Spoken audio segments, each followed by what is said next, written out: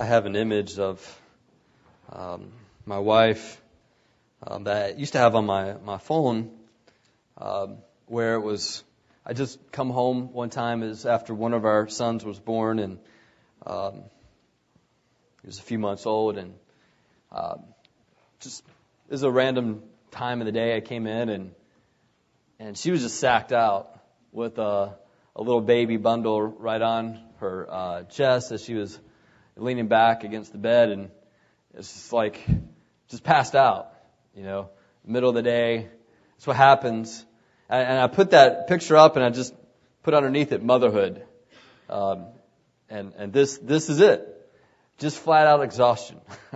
I've heard said that when you have young children, the older women will come up and tell you that these are the best days of your life, and I think they just forget. It's kind of like having a baby is a wonderful thing. They just forget how painful it was. It's just one of those things that God's gifted mothers with, selective memory of some of those things, and it's tiring. I get tired watching it. I mean, that sounds bad, but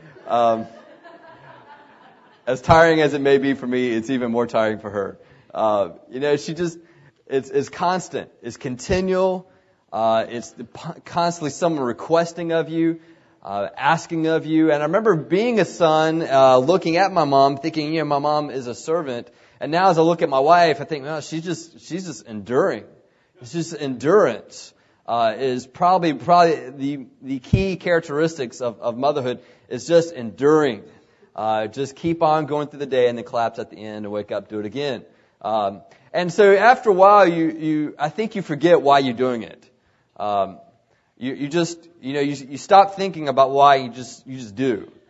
And so I want to take Galatians 4, and because I think it speaks a lot as to why. For mothers, why, and it goes across the board. Why do we wake up at 3 in the morning, 1 in the morning, and throughout the day, constantly at the beck and call of children? Why do we lend out our heart in such a way so that whatever they do, it breaks? If they fail, it breaks. If they succeed, it lifts up. Why do we loan our heart out that way? What's the purpose behind that? And the short answer is, so they'll survive. That's the short answer. So that they'll survive. And as to the question I want to ask is, why is it so important that they survive? What's so important? We don't think about that because it's instinct. We know it's important that they live.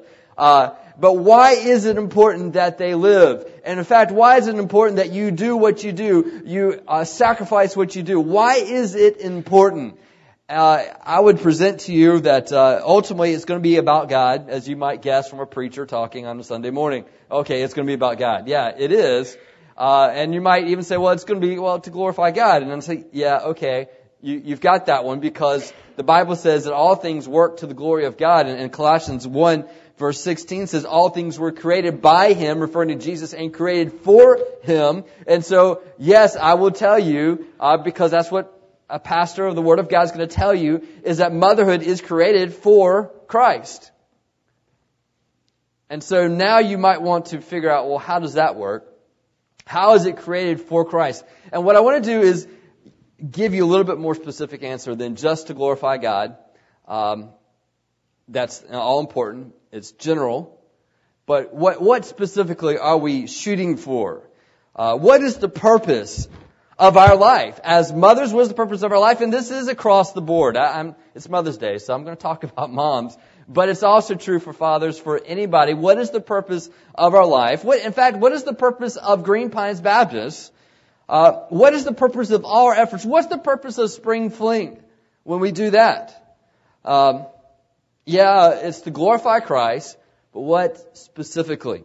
So with that thought in mind, that question, we're going to go through this text, and we're going to go from Galatians 4, verse 8 through verse 20, and it's going to all point to one primary purpose. And so we're just going to explore this text to see what the purpose is for all of these things: motherhood, fatherhood, church, life itself. What is it that God is looking for in our life? And so as we read this together, let's stand to honor God by recognizing what we're reading, this being His Word. If you'll read silently as I read aloud to you. Formerly, when you did not know God, you were enslaved to those that by nature are not God's. But now that you've come to know God, or rather to be known by God, how can you turn back again to the weak and worthless elementary principles of the world, whose slaves you want to be once more? You observe days and months and seasons and years. I'm afraid I may have labored over you in vain. Brothers, I entreat you, become as I am, for I also have become as you are. You did me no wrong. You know it is because of a body ailment that I preached the gospel to you at first. And though my condition was a trial to you, you did not scorn or despise me, but received me as an angel of God, as Christ Jesus. What then has become of the blessing ye felt? For I testify to you that if possible, you would have gouged out your eyes and given them to me. Have I then become your enemy by telling you the truth? They make much of you, but for no good purpose. They want to shut you out, that you may make much of them.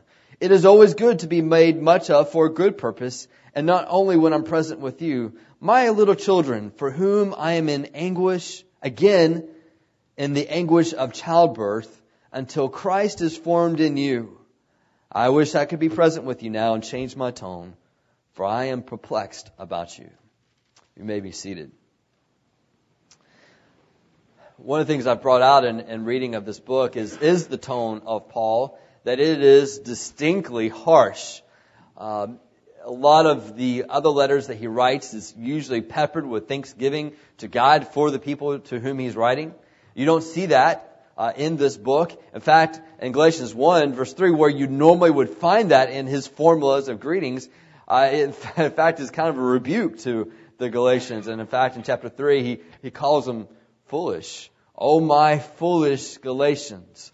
And so we've got this really salty Paul here talking to the people. And when we come to this chapter here, it's kind of refreshing because we realize that he is not just backslapping them. He is telling them these things because of his deep love for them. And you see that a little bit more in this passage that we read, that there is an anguish of heart that Paul is writing, and that he calls them his brothers. He calls them even his little children. He says there is a love mixed in. So what is Paul so concerned about? You remember, we've looked especially in Galatians 3, the Judaizers, those who came to this region after Paul did, and Paul taught them the gospel of Christ, that it was something that's done by the grace of God through faith.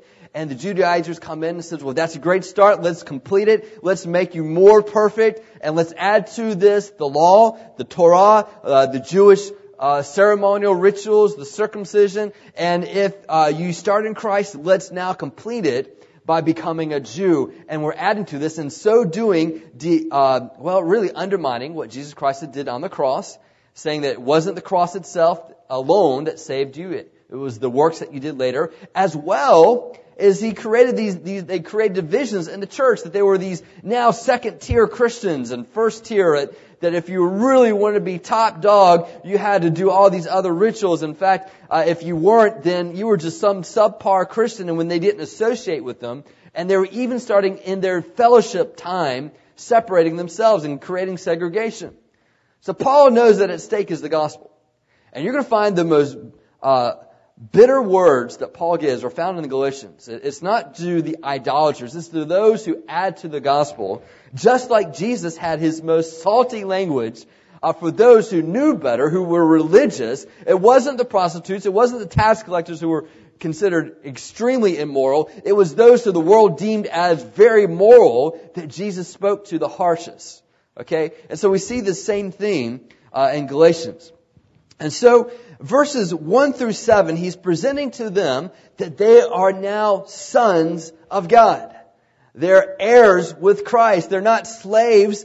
They are in a great position before God, and it's been done by the grace of God through faith.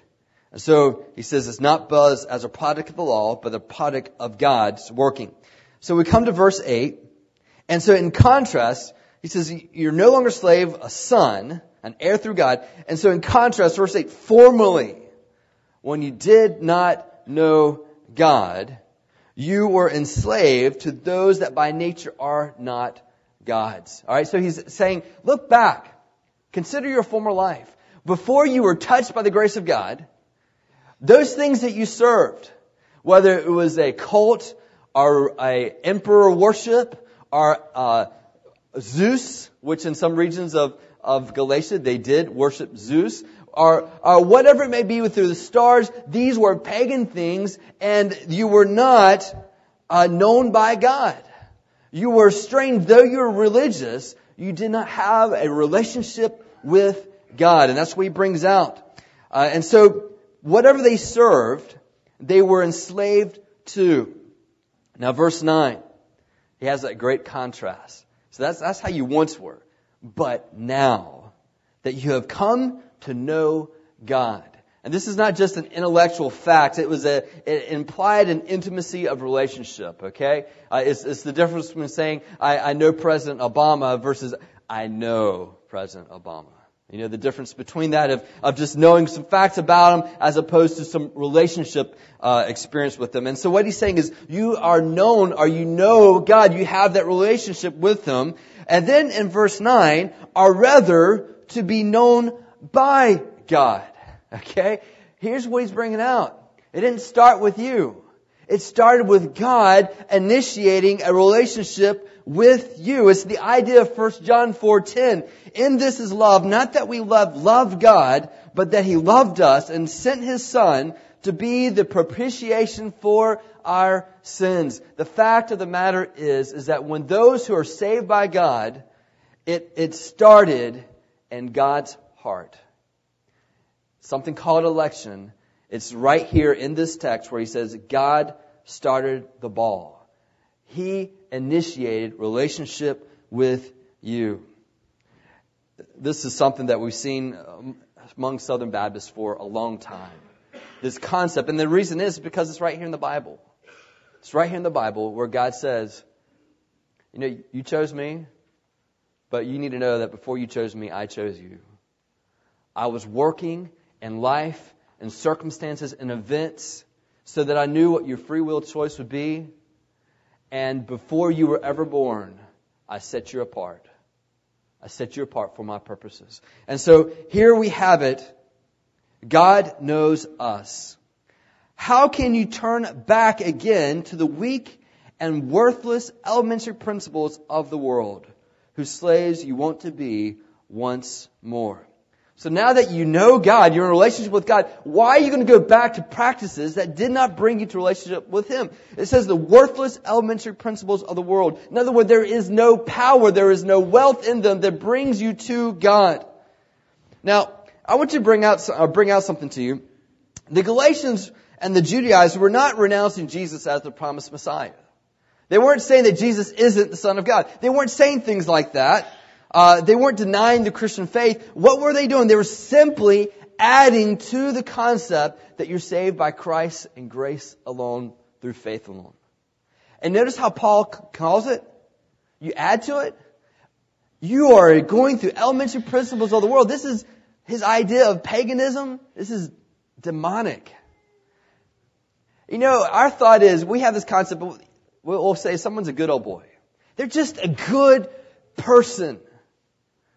And we'll use that terminology, and the fact of the matter is we would rather be around a good person, though they're not saved by grace through faith alone, than someone who is not what we call a good person. I mean, isn't that our rathers? If we're going to sit next to someone, we want to sit next to a good person.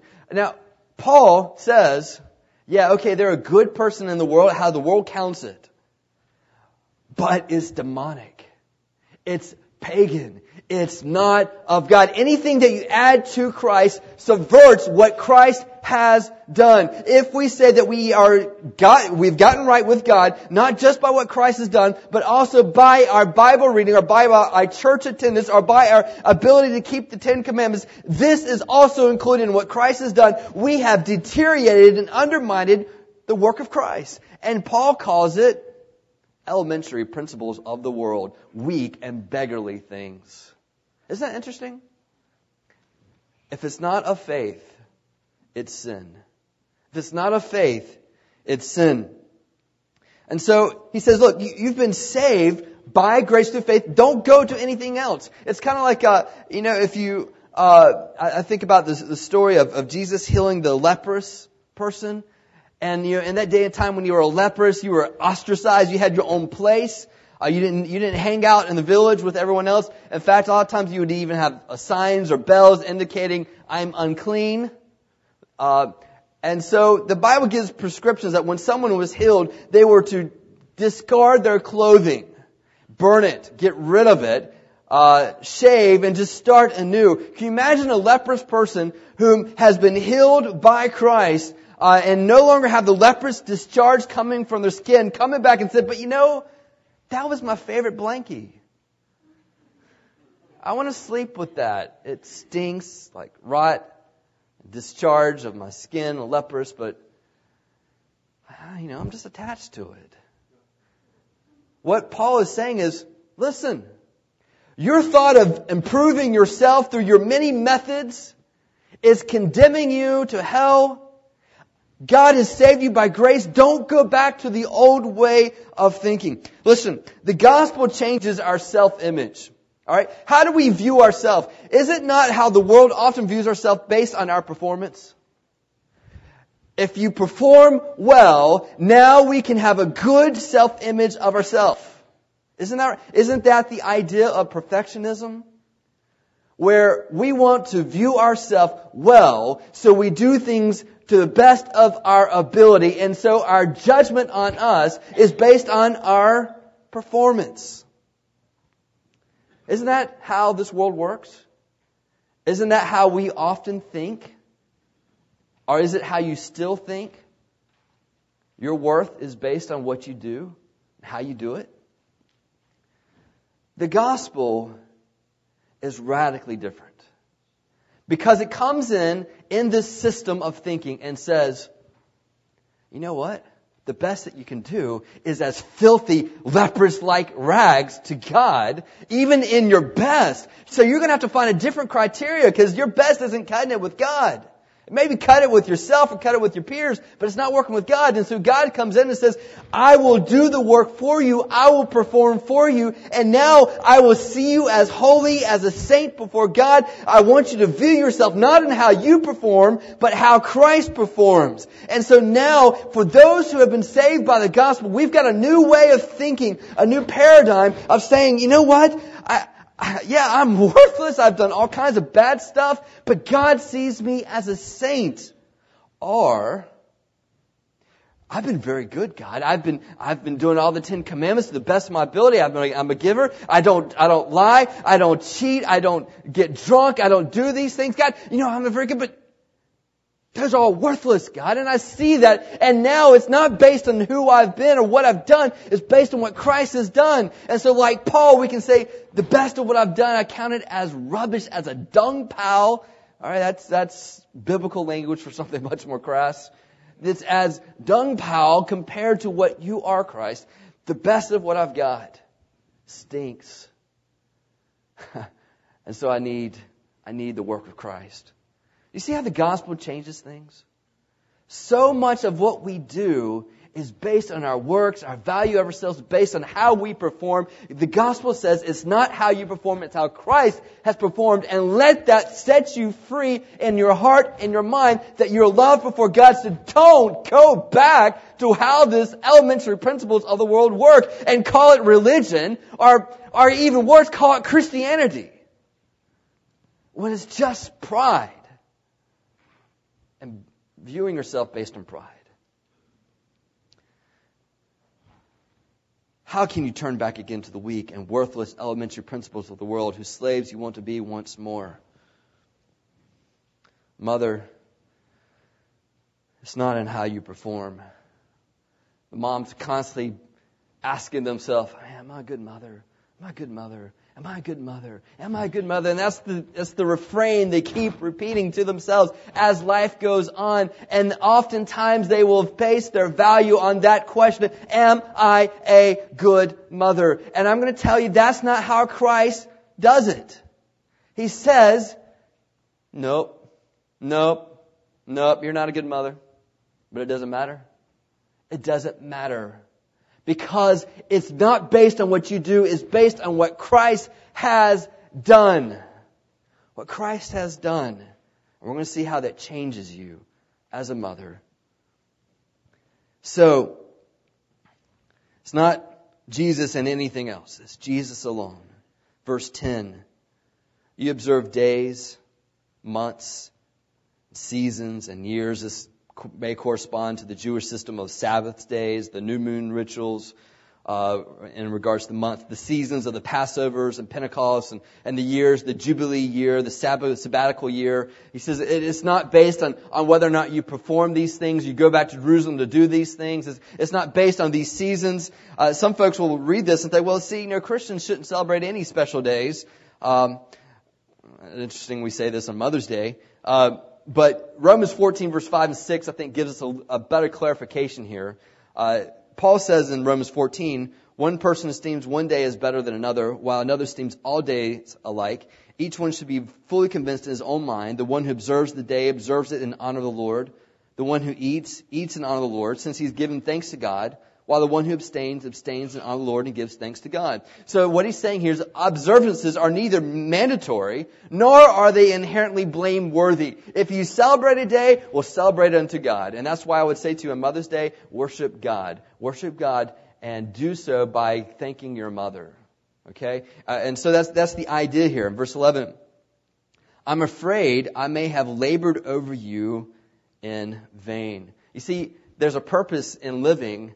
And he's realizing the Galatians aren't getting it. They're not doing it. They're getting confused with how they see their life is based in performance. And so he's concerned over this. And he's not afraid that they're losing their salvation. Sometimes you may read this and think, well, does this mean they're saved and now they're not saved? What he's concerned with is he believes that he's thinking, I don't know everything of what their hearts are doing. I don't know the spiritual state of the Galatians. And they may be faking it. They may have faking that they're a part of the church, been water baptized, but they have not been regenerated by the Spirit of God. They have not been having new life birthed into them. Just like, someone asked me when I'm preaching what I'm preaching toward, and I'm telling folks, I'm preaching toward the salvation of the church members. What do I mean by that? I believe every Sunday there are people here that are members of the church that have not been born again in their spirit, and they are feigning it, they're faking it, they've been water baptized, they've been members of the church, but like Paul, I too am concerned that I'm laboring over you in vain, that I may preach the word of God to you, I may preach toward faith, but you don't believe, and so it's vain efforts for you. And that's what Paul is concerned about. It's not whether or not they've lost their salvation, it's whether or not they're believing by faith, that the Spirit of God is being born in their life. Sometimes when I'm at my most passionate and yelling and screaming, it's this thought that's in my heart and mind.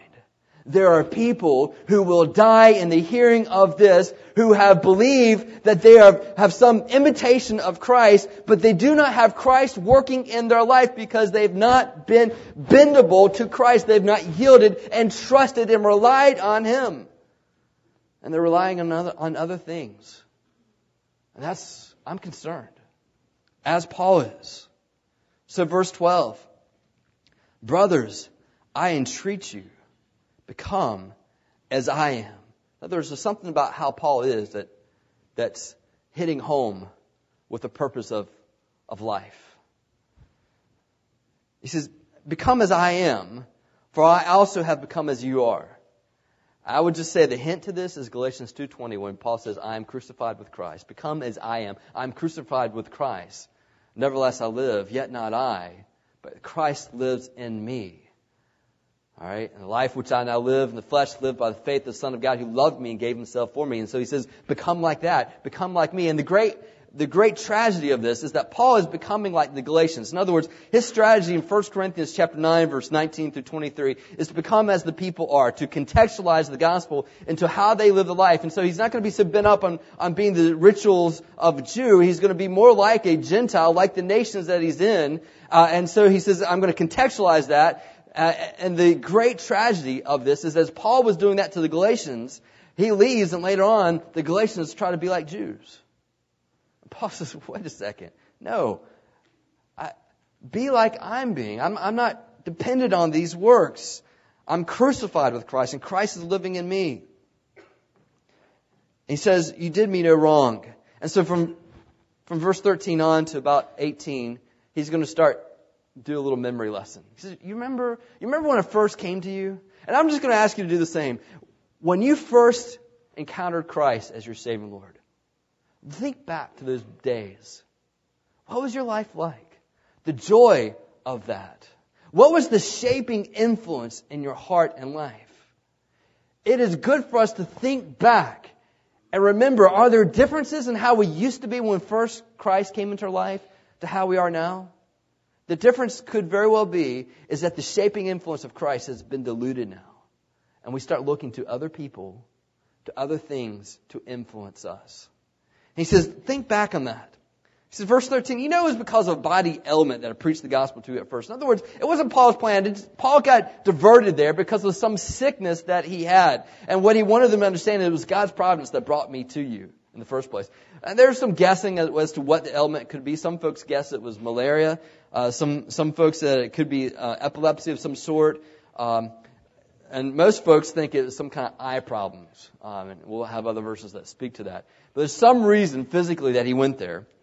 Verse 14, and though my condition was a trial to you, you did not scorn or despise me, but received me as an angel of God, as Christ Jesus. Evidently, there's something about Paul that was just burdensome. He could have been gross looking. It could have been just a needy type person. We don't understand, but something about it became a burden to them. But they saw him as an angel of God, a messenger of God.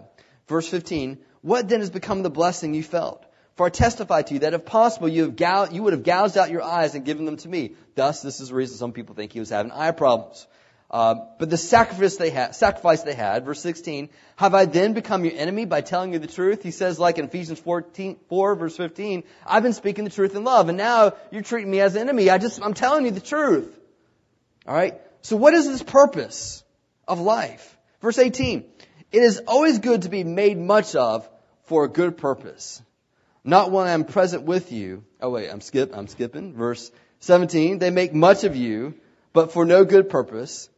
They want to shut you out that you may make much of them. Now the NIV says the word zealous. All right, it's where the word jealous comes from. We think of it in a negative sense today. But in the Old Testament, you see that it's not just a negative connotation because it's given to describe God as zealous. Paul is using that same sense of jealous or zealous, which is simply that you're making much of somebody, that you're paying attention, that you're guarding carefully that which belongs to them. And so the ESV, I think, does a better translation when it says they make much of you. They're putting much attention towards you. They're wooing you. But he says in verse 17, but for no good purpose.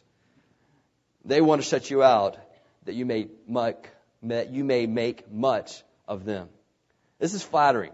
All right? Flattering. When you are making a big deal about someone so that they in return will make a big deal about you. It looks great. It looks like you're encouraging, but it's really just reverse. All right?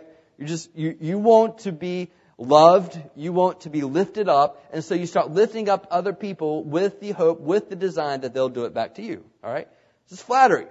So Paul is calling it out for what it is. They are just flattering you because the real purpose of their life is to be made much of. Now listen, isn't that what most of us live? We want to be made much of. We want glory to be given to us. And so Paul is just calling it out for what it is. And he says there's another reason for this life.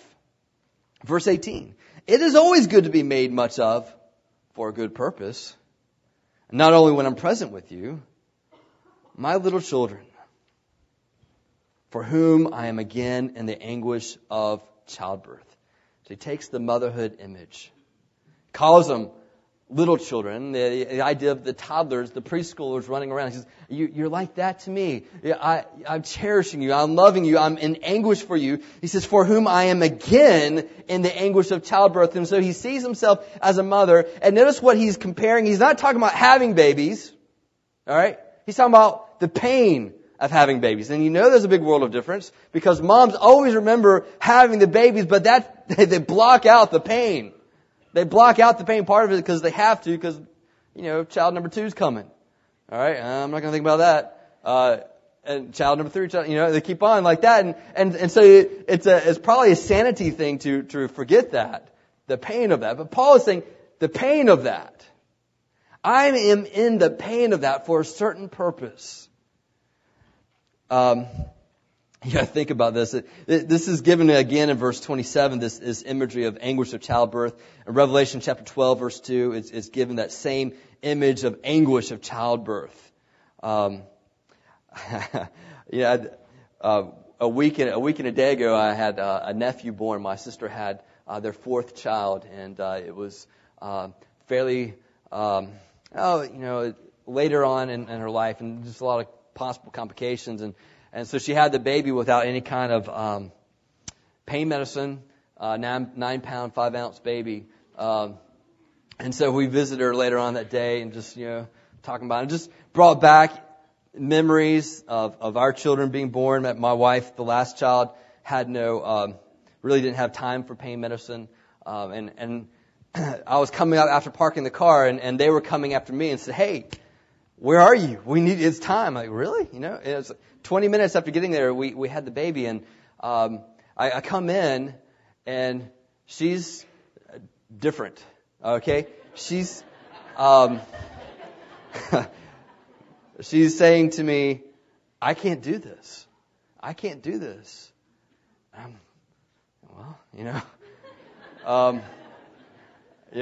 was trying not to say anything trite. I knew that she was going to have the baby. She could do this, and so we just prayed, and because I was trying not to get in trouble, and we were having the baby, and I don't know fully the anguish of this. I can't. Guys, don't ever say that you do.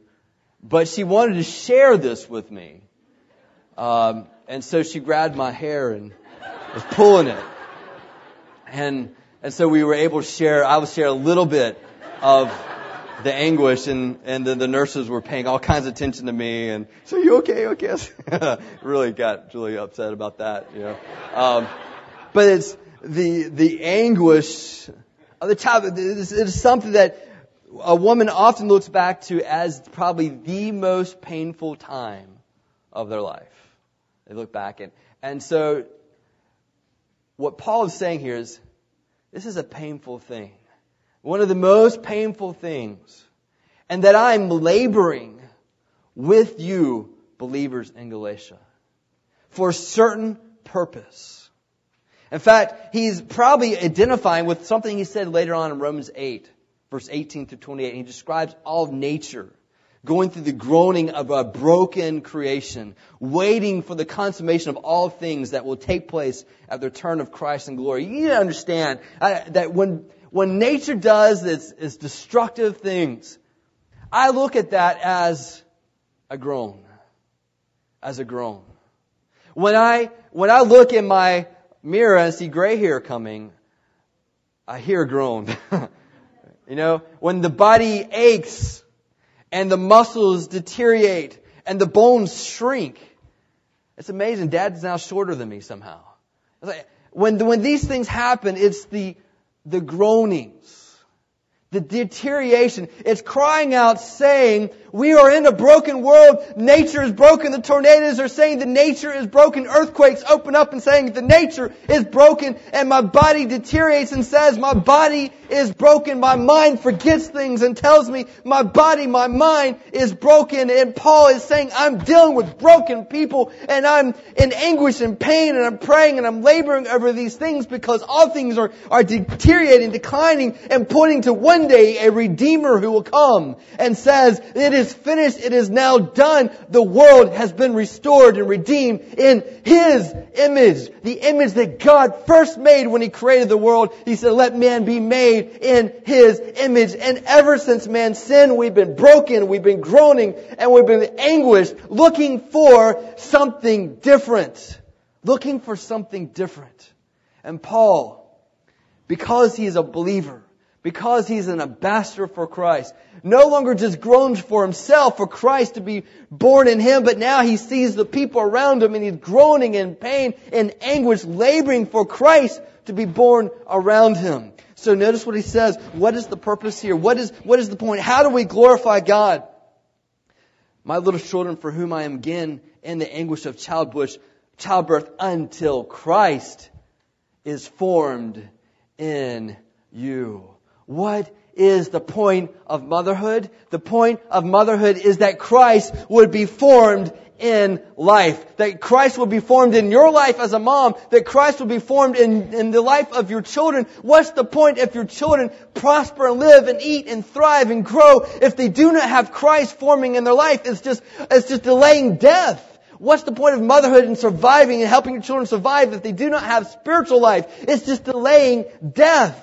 That's the whole point. What's the point of our church? Why do we labor together? Why do we work together? Why are we working towards Spring Fling? Listen, it's not so that the school will make much of us. That's not the point. The point is that we can see the life of Christ form in our life and the form in the life of the school around us. Why do we work in our community, in our jobs? Why do we live for Christ and let Christ live in us? It is to see the life of Christ in us. Let me just, in Genesis, God says, I'm going to make man in my own image. In other words, when God created something, He wanted it to be beautiful because He's a beautiful God and everything flowing from His beauty. So what is it that God wants to see? What is it that He wants to see that brings beauty to this world?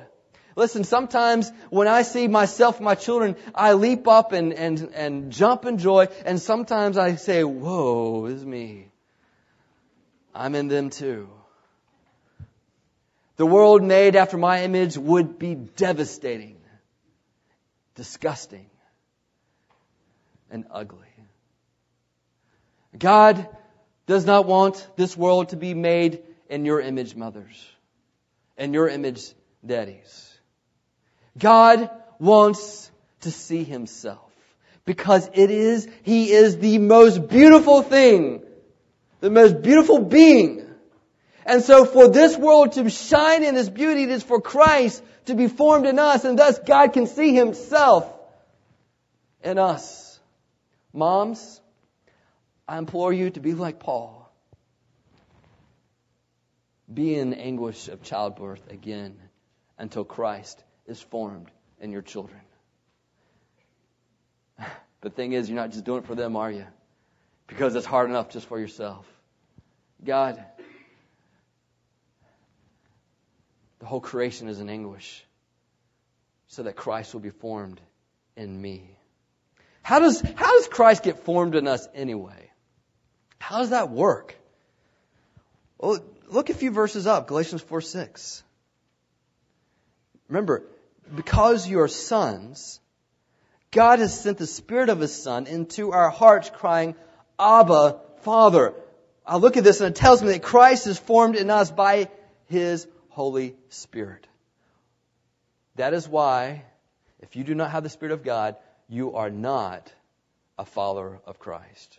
You are not a son if you don't have the Spirit of God in your life. You are a member of this church on paper, but not in spirit. You must have the Spirit of Christ. How do we get the Spirit of Christ in our life? One chapter earlier, Galatians 3:5. Does He who supply the Spirit to you and work miracles among you do so by works of the law or by hearing with faith? The applied answer is, it's done by faith. How is Christ formed in us? It's ultimately done by faith. How do I hope? How do I have any assurance that I'm going to be like Christ, that Christ is going to be formed in my life? When I rely on nothing but Christ to do it in my life. When I depend wholly on Christ, when I seek Him as the only one that can change my life. And faith is the evidence, the assurance of things hoped for, the things not yet seen. And so I say, I don't see Christ in my life yet, but I have the assurance I'm hoping for it. And so I depend on Christ working in me and His Spirit changing me from the inside out. The inside out. Romans 12:1, we're to be conformed to this, not to be conformed to this age, but be transformed by the renewing of our mind from the inside out. in 2 Corinthians 4:10 that the life of Jesus may be manifested in our bodies, and it works from the inside out. 1 Corinthians 15:10, it was not I, but the grace of God which is with me. Galatians 2:20 is no longer I who live, but Christ who lives in me. Romans 15:8, I will not venture to speak of anything except what Christ has wrought through me. Romans 8:28, you know that one. All things work together good for those who love God and called according to His purpose. And then verse 29, for those whom He foreknew, He also predestined to be conformed to the image of His Son, in order that He might be the firstborn among many brethren. Why are all these things happening? Why does disaster and bad things happen? They are the groanings. They're telling us something better awaits us, and God is working through those things with the Spirit of God to transform me from the inside out. Sometimes the best thing that could happen to us is that we physically become disabled so that spiritually we're renewed by God. Sometimes the best thing that can happen to the economy is that for to crack up in shambles and pieces so that we'll, in our spirit, rely on God and not money. Sometimes the best thing that could happen to church is have a budget plummet down to the ground so that as a church we rely on Christ. The Spirit of Christ working. Verse 20. I wish I could be present with you now and change my tone, for I am perplexed about you. As I read this, I just asked myself, who am I perplexed about? And for what reason? Are we perplexed about anyone in our life because Christ is not being formed in them? It seems to me, moms and dads, as Christ is being formed in us, we'll realize that it's the most beautiful thing, the most life-changing thing that can happen in our life. And if we want the best for our children, we don't want them to have more of us, but we want them to have more of Christ in us. And we'll be perplexed when we don't see it in our life. What are you perplexed about? Because so-and-so doesn't have money? So-and-so doesn't have a job? Yeah, I can see how you get perplexed, but let it pale in comparison to the fact that you don't see Christ in your life. So how do you change your child?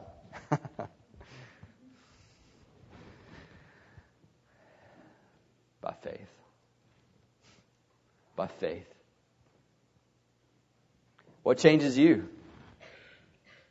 God's grace, His Spirit changes you. What's going to change your child? God's grace, His Spirit, changing them. And when it's all said and done, you can lay down all the rules. You can hand out all the spankings or whatever punishment devices you want to give. You can have all the lectures, all the scoldings. You can kick him out of the house, or you can buy him a house. But when it's all said and done, it's the grace of God that changes children. You pray for them. And you count on God working in them because you're praying for them. The Spirit of God working.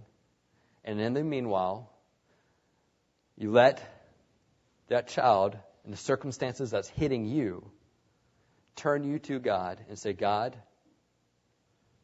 what does Christ look like in me? Do your work in me. As I read this and I caught hold of what it was saying, then the response is simply this, for us to pray, God, form your Son in me. Form your image in me. Renew my mind. I can read all the Bible, but reading all the Bible is not going to do it. I can go to church every Sunday, but going to church every Sunday isn't going to do it. It's the Spirit of God working in me that will use the Word of God.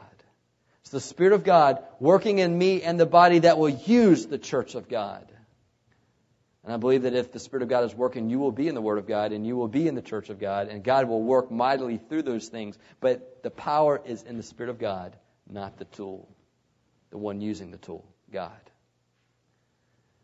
So when your child is giving you all kinds of grief, then you say, these are groanings. These are moanings. I have a sinner for a child. God have mercy. But God, use it. Use it to form your Son in me. And that's something we all can do. You don't have to have a major performance. But you're not judged by your performance. You're judged on whether you're trusting what Christ has done for you. Let's pray.